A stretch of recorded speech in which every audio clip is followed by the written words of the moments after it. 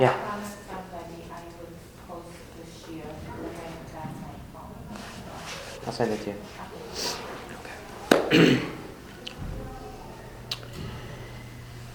Okay, so Purim for a woman is probably just completely different than it is for a man. I mean, I've never tried it before, but and it's not a Yom Tiv, a real Yom Tiv. Do malacha, so you're just as busy as you are any other day, probably busier. Shalach manas and taking care of the kids. And while men seem to, be able to enter this other world, so women are kind of stuck in the same world plus other stuff. And I don't know. I never really thought about it so much, but it must not be as enjoyable. And interestingly, more like a woman is not mechuyev to sit in a sukkah, and she doesn't have to shake lulav and esrog. But on Purim, because Afhin Hayu Ba'osananes, women were very much a part of, the Megillus Esther, women were very much a part of what was going on. So they are just as mechoyev, just as required to fulfill all the mitzvahs as men are. In fact, I saw a very interesting halacha from Rav Shmuel Kamenetsky that he says that women should drink revius of grape juice. It's like wine. They could drink a revius of wine if they wanted. No. It's not as grape juice. It's what we tell our kids. You can get drunk, don't drink too much. But it's not as sugar. Right. Well, I don't know, because, I'm just guessing, I don't know, you're probably not dying to have like a whole revius of wine. Maybe you are. Okay, fine. Maybe it makes the Yom Tov go a little better. Right. No, he just says, does he say grape juice? I think he says yayin, and he says in grape juice is fine. But it says yayin. It says yayin. I never heard this. Okay, yeah. But it makes a lot of sense. He just says that like they're just as required in all the mitzvahs as men, so why shouldn't they have that mitzvah? So getting too much holol is women again. Right. So he says. I think that's why he went to the grape juice route, because they shouldn't get drunk, but they should drink wine or grape juice, or something like that to be yotzi the mitzvah. So it looks. This definitely seems to me, and I can tell by your faces that maybe I probably hit it on the head. That that Purim doesn't feel the same, but. While the focus of many a Purim is on the Seudah and the associated good times, there are many layers to Purim. There are many aspects of it. So there are some other things that perhaps women have more of an ability to get into than men do, because men are so busy with the other stuff. So at the very end of the Megillah, it describes how Mordechai and Esther sent out to all the Yehudim, all over the 127 Medinos of the kingdom of Achashverosh, to keep the days of Purim, just as they had accepted upon themselves. So basically, we have these mitzvos, we have the day of Purim, it's all set up for us. This is at the very end of Perek Tes. And so he says also, "V'chasher kimu al nafsham v'al zarom divrei hatzomos v'ze'akosam." The matter of the fasts and their lamentations. So part of what Mordechai and Esther sent to everybody as like a this is what Purim is all about, are the matter of the fasts and the zakasam, their outcries, the lamentation that they did to HaKadosh Baruch Hu. Now, when we talk about fasts, we are not talking about Tanis Esther. Tanis Esther has nothing to do with bad times or bad things. This is like the one fast that really has nothing to do with stuff that's bad. We fast on Tanis Esther because when the Jewish people went to war, they would fast during war. That's how they That's what they did. So Tanis Esther, the day before Purim, was the day that they fought. So everybody was fasting, so we also fast. So it's not really about all the fasting and davening that took place during the story of the Megillah. That's something else. What this is referring to is that the content of those fast days and the associated tefillos and outcryings to Hashem, that was part of the Masorah that was given over from Mordechai and Esther and sent out to all the different people around of Klal Yisrael in all of the Medinos and all of the places in Malchus Achashverosh. So what this means is that we are supposed to learn from their tefillah and from their fasting and their crying out to Hashem. We're supposed to learn things and apply them to ourselves in general and certainly on Purim. So there are a few things that Mefarshim point out, the Vilna Gaon mainly, that we can really take away from the what happened in the story of the Megillah. So let's start with point number 1.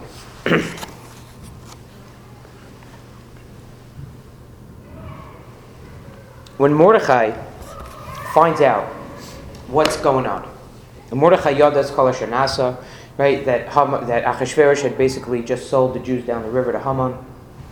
Whatever you want, you could do with them, and Haman is going to destroy them.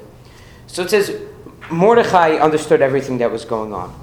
So what does he do? So he goes and he dresses up in sackcloth and puts ashes on his head, and he sits by the palace gates, and he gets a messenger to send a message to Esther. That Esther, now's the time. You've got to go to Achashverosh. Messenger comes back to Mordechai and says, Esther says she hasn't been called to the king in a long time. Mordechai sends the messenger back to Esther. Listen, now's the time. You got to take care of this now. Esther sends back to Mordechai, like, well, I don't know. I don't know if this is if I should do this or I should not do this, and sends him clothes, like, get dressed. Let's come up and talk about it. He says, no, forget the clothes. Just go back to her and tell her she's got to do this. She has to go right now. So we'll take the next. And then Esther sends back with a messenger. Okay, so for 3 days, we're going to fast, and then we're going to go. Okay, so there's a very big question over here that the Vilna Gaon asks. He says, Mordechai is giving instructions to Esther. He's asking her to put her life completely and totally on the line. She is very unsure if this is the right thing to do. She is, a couple of times, questions like, really? Like, this is what's supposed to happen right now? I don't know. I'm not in good favor with him right now. May not be the best time. Direct communication is the best way to go. This game of telephone that they're playing with a messenger between them seems absurd. I mean, this is the most important. This is the Jewish people. Their existence is contingent on Esther carrying out this mission properly, doing exactly what Mordechai says. So if you want to convey to someone what their mission is, if you want to talk to them, put on the clothes, get up into the palace, sit down with Esther, and reassure her, tell her exactly how to do it, what to do. It'll be okay. I'm telling you, this is the time. I can feel it. I can tell. But what is with the messenger service going back and forth between the two of them? Why? What is going on? Why would they not communicate directly? The Vilna Gaon explains that Mordechai understood something about tefillah and about what was necessary at the time, at this moment, that we have to learn from him. He says that Mordechai knew everything that was going on. Mordechai knew that the reason HaKadosh Baruch Hu sent Haman and gave Haman permission to destroy us is because the Jewish people had gone to the party of Achashverosh and they had moved away from HaKadosh Baruch Hu. And Hashem wanted the Jewish people to come back to him. So, what's going to bring the Jewish people? What is bringing the Jewish people back to him? Tefillah is. When Mordechai goes and he puts on the sackcloth and ashes and he sits down and he's crying and davening to Hashem, that's not a means to an end. That is the point. If everybody would do that, if everybody would come close to Hashem through tefillah, then the whole problem that the Jewish people had created for themselves would have been solved, and now we're close to Hashem. Mordechai understands this, and he understands that the purpose of Hashem bringing a tzara, bringing a calamity upon Klal Yisrael, was so that we should draw close to Hashem.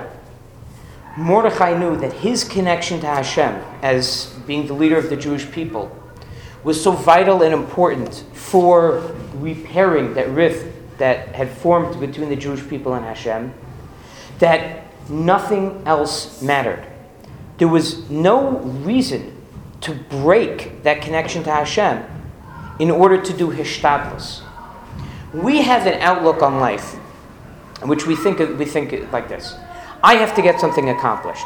How do I do it? I have to make a hishtadlus. So I have to work, I have to make a business deal, I have to do whatever I do to make a hishtadlus to see something through. Then what do? Then, once I do what I got to do, so then I'll open up my Tehillim and say some Tehillim to kind of push my hishtadlus along. Okay, now maybe my actions will come to fruition because I'm davening for it. Mordechai said, no, it's the opposite. Do you know what's primary? What's primary is the tefillah. At a time of tzara of Klal Yisrael, when Klal Yisrael is in danger, and the reason they're in danger is because we've come away from Hashem, what's primary is that I become close to Hashem. What's secondary is that some sort of hishtadlus has to be done. Some sort of, we got to do, we live in this world, we have to do some sort of physical means of making sure the problem gets rectified. Therefore, that has to be done. But if you want to know what's primary is the tefillah. So Mordechai is offered clothing by Esther, and he says, no, I can't stop what I'm doing right now.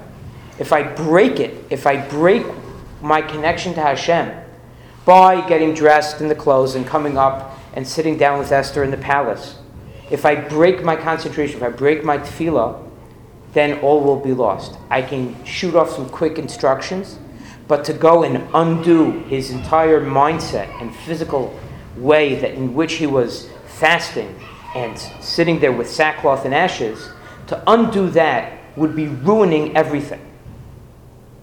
So Mordechai is showing us something about how to look at a shas tzara, a time of calamity, danger for Klal Yisrael.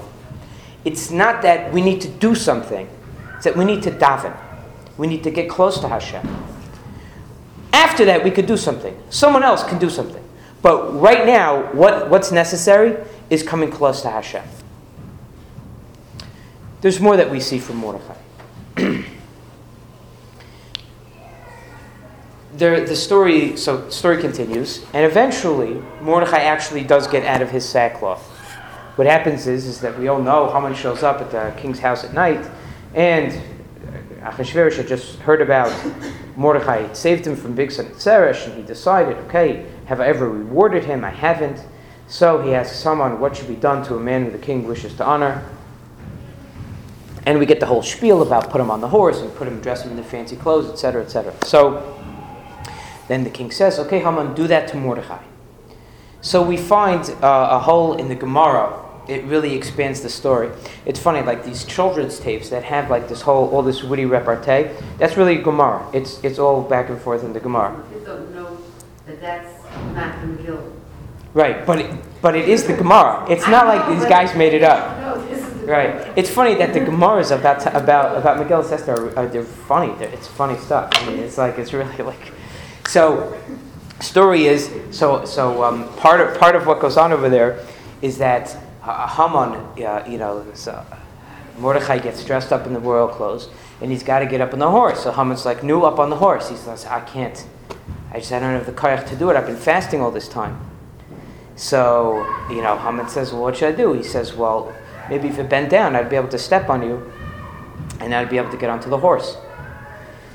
So Haman says, okay, and he bows over, and as he bows over, so Mordechai steps on him, and he says a pasuk v'ata al bamosenu sidroch, that you're going to walk on their bamos, on the offering, the mizbeachs that they give offerings to the, and he also gives him a little kick at the same time. As he's going up, Mordechai, by mistake, kicks him. At which point Haman's like, hey, you're not allowed to do that. You're not supposed to bin foleivecha al tismach, don't laugh at the downfall of your enemies. So Mordechai says, something, not with you. It doesn't apply. It doesn't apply with you. So, at what happens after this story? I mean, this story is the turning point of the Megillah. Everything has turned. When Haman goes back home, Zeresh basically tells him, listen, when something like this goes on, Nuffle people, you're doomed. I mean, you're falling, and you're falling fast, and nothing's going to stop your fall. It's over. The Jewish people, when they saw Haman pulling Mordechai through the streets, it was such a morale boost for them. They went home saying to themselves, okay, HaKadosh Baruch Hu remembered us, he's going to save us. But the Medrash points out, what does Mordechai do when it's all over? Mordechai gets off the horse, takes off the clothes of the king, he puts back on his sackcloth and ashes, and starts fasting and davening all over again. And the Medrash says, there's a Medrash in the Chumash, just think about it for a second. It was over. Victory was in hand. So that's it, go home. It's time to, time to hang it up. We're done. Mordechai understood again. The point of this whole thing was not to just get rid of Haman.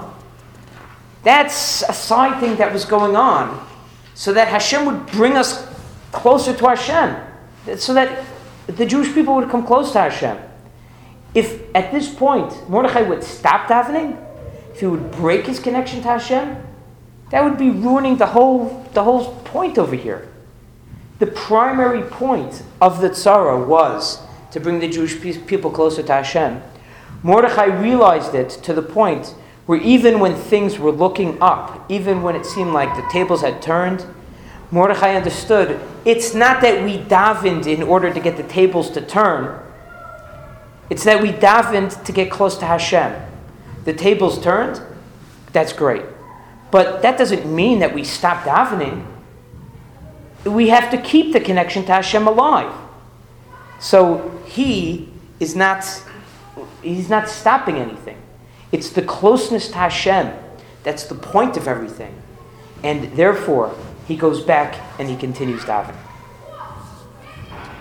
There's another point over here that comes from Esther that we see about feeling and having this close connection to Hashem.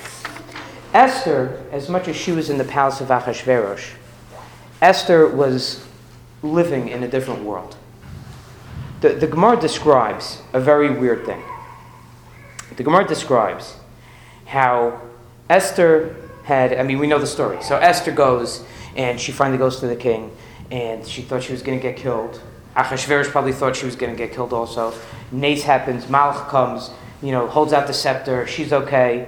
She invites him to a party with Haman. They come to a party, and she says, come to another party. And so they go to another party. And finally, at that second party, she says, he says, what is it? What's the problem? So she says, there was an Ish Tsar V'Oyev is out to get me and my people, right? This very evil person. And who is that person? So it's Haman. And then everybody thinks, okay. So the Gemara says that when she said Ish Tsar V'Oyev, she pointed at Achashverosh. And a Malach came and went like that and said, no, that guy. And then she said Haman. So now, people choke under pressure. That happens. But this is very important. And this is not just like some baseball game where somebody by mistake throws to the wrong base. This is, you have to identify who is the evil person over here.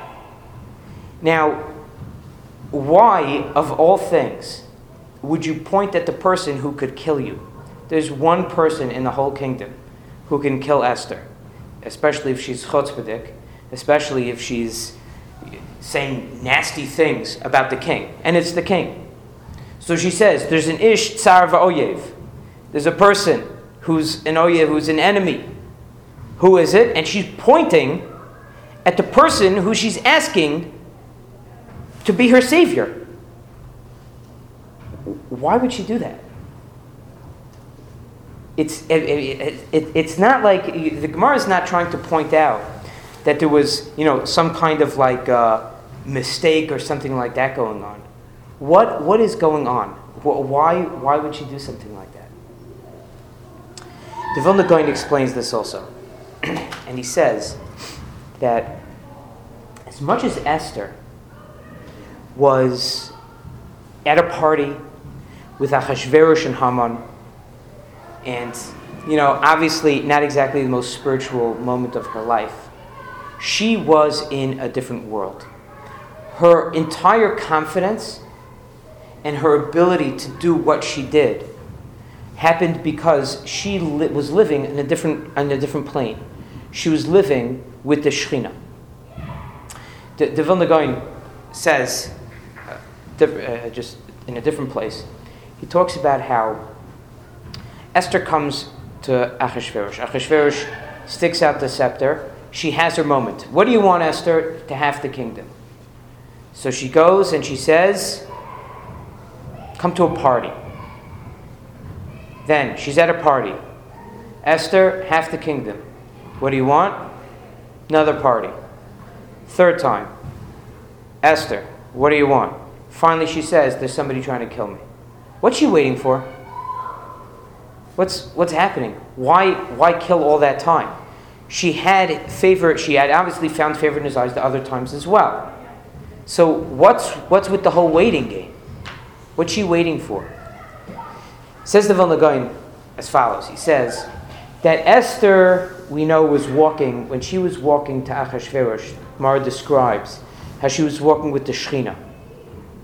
And how as she approached the throne room of Achashverosh, the Shekhinah departed. And that's the pasuk, Keli, Keli, lama azavtani.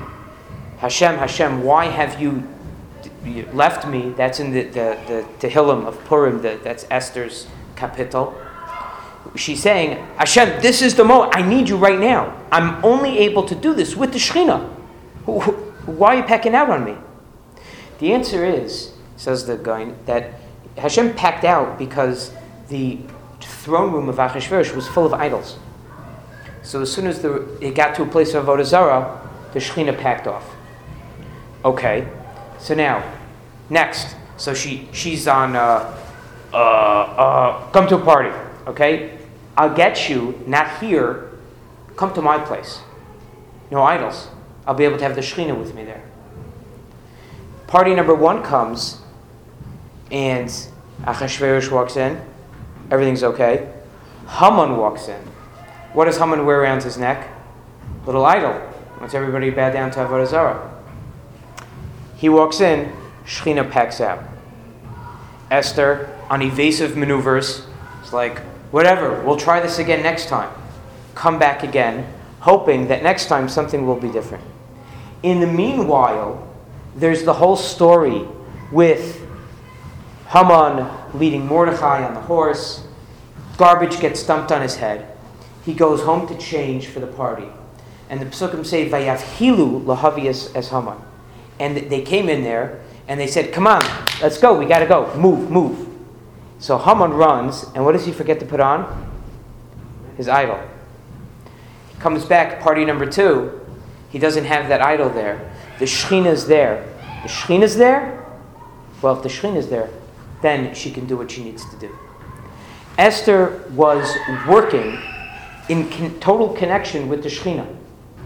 When she's talking to Hamelech, and many Chazal say this, that the Hamelech that's being referred to throughout, Hashem's name is never found in the Megillah, but Hamelech, referring to Hamelech, the king.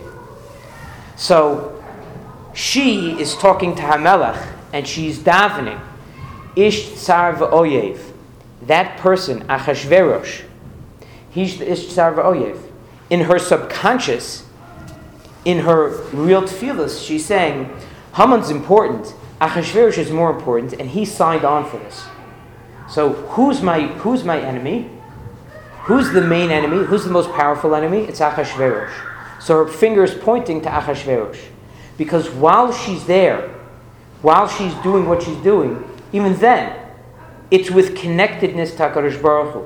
It's all tefillah, her words that are coming out to human beings as regular words, conversational words, they're really tefillos to Hashem at the same time. So her finger points to Achashverosh, and then the Malach's like, whoa, go there, because you're going to need his help. So that connectedness was something that Esther had the whole time.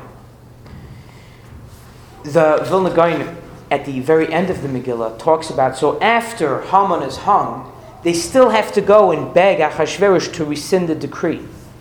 And he goes through a whole thing. There's a pasuk that talks about, it says, Vatosef Esther. So this is how the Vilna Gaon looks at this pasuk. It says, Vatosef Esther. Esther continued. This is referring to Psukei Zimra. This is in Perek Ches Pasuk Gimel. Okay, Vatosef Esther. Esther continued. What's Tosef? What's a Hosaf of the Tefillah? He says, that's Psukei Zimra. That's the first part of Shachris. Then it says, Vatadaber Lifnei HaMelech. That's referring to Kriya Shema, where it says, Vayidaber Elokim. That's called Dvarim Ha'elah. So he makes a remez with that. Vatipo Lifnei Raglov. That's referring to Berchas Kriya Shema, he says. Then he says that the next word, Vatefk. That's referring to Shmona Esrei. Then it says Vatischanin Lo. That's the Tachanunim. Those are the requests that a person makes at the end of Shemona Esrei. Then he says that the next words are what are the next words? Lahavir es Ras Haman ve'es Machshavto. Right? So he says Ras Haman refers to the badness of Haman, refers to the Lashon Hara that he said. He started by saying Lashon Hara about the Jewish people. Machshavto is his machshava, all of his thoughts. That's at the very end, Elokai Nitzol Shoni Meira, battling Lashon Hara. And machshavto is the kalkal machshavta. Anybody who wants to do that against me, be makalkal, undo their machshava. Then it says Vatakam Esther. Esther got up. That's getting up, saying Ashrei. And then that it says, the next thing is Vatamod. That's referring to in Uvalat Zion, the Kedusha that's said in Uvalat Zion. That is, so basically what he said, what the Vilna Gaon says, is that she stood in front of the king. She said words with her mouth to him, but inside, she went through the entire Shachris. And that Shachris was the begging that she was really doing that ended up breaking the Gezerah. So what we see from Megillas Esther and what we see from this story is that there are so many important things about Koach HaTefillah, about the powers of our Tefillah, the closeness that it creates, that Mordechai is unwilling to let it go, that it is the Hishtadlos, that it's the means, it is what is the most important thing a person can do when they're in trouble? It's not the actions and then you just follow it up with a tefillah. It's that you are mispalel and you follow it up with some actions. And we see that the whole nace of Purim happened through and because of these tefillos of Mordechai and Esther. On Purim, so the Mefarshim Darshan, it says Kol Poshet Yad Nosnim, that whoever opens their hands, you should give to them. So that's a halacha that if a person asks for tzedakah, you don't check to see if they really need it or they don't need it. Anybody opens their hands, that's where there's some minhag to give kids or constantly, in Eretz Yisrael, constantly coming over and ask you for money because you're not supposed to find out if they're rich or poor. So the idea also that they darshan is that kala poshet yad, anybody who opens their hands to HaKadosh Baruch Hu, knows that HaKadosh Baruch Hu gives it. Because Hashem, the idea of Purim was that Hashem wanted us to be close to Him. We had moved away from Him, and He wanted us close to Him. So He brought Haman upon us to draw us closer to Him. And Purim was the time in which we achieved that closeness. We recognized HaKadosh Baruch Hu through the story of Purim. We were makabel the Torah in the best way, better than we had done originally at Har Sinai. It was the full-fledged Kabbalah Satorah happened on Purim at this time. So it's a time in which drawing close to Hashem that's the name of the game. That's what Purim is all about. So as much as perhaps women get a little bit of a short shrift when it comes to Purim because they're so busy with everything that they don't get to have the quote-unquote good time. But really what Purim is all about, it's about coming close to HaKadosh Baruch Hu, especially through tefillah, especially using the power of tefillah. It's a time in which our tefillahs there's a special segula for them to be answered, and it's a time in which we can really tap in to getting closer and closer and closer to Hashem. And even when you're busy, think about it like this, even while you're busy, look at Esther, how busy she was. But at the same time, she was doing things, but at the same time, inside, she was trying to say a tefillah, come closer to Hashem.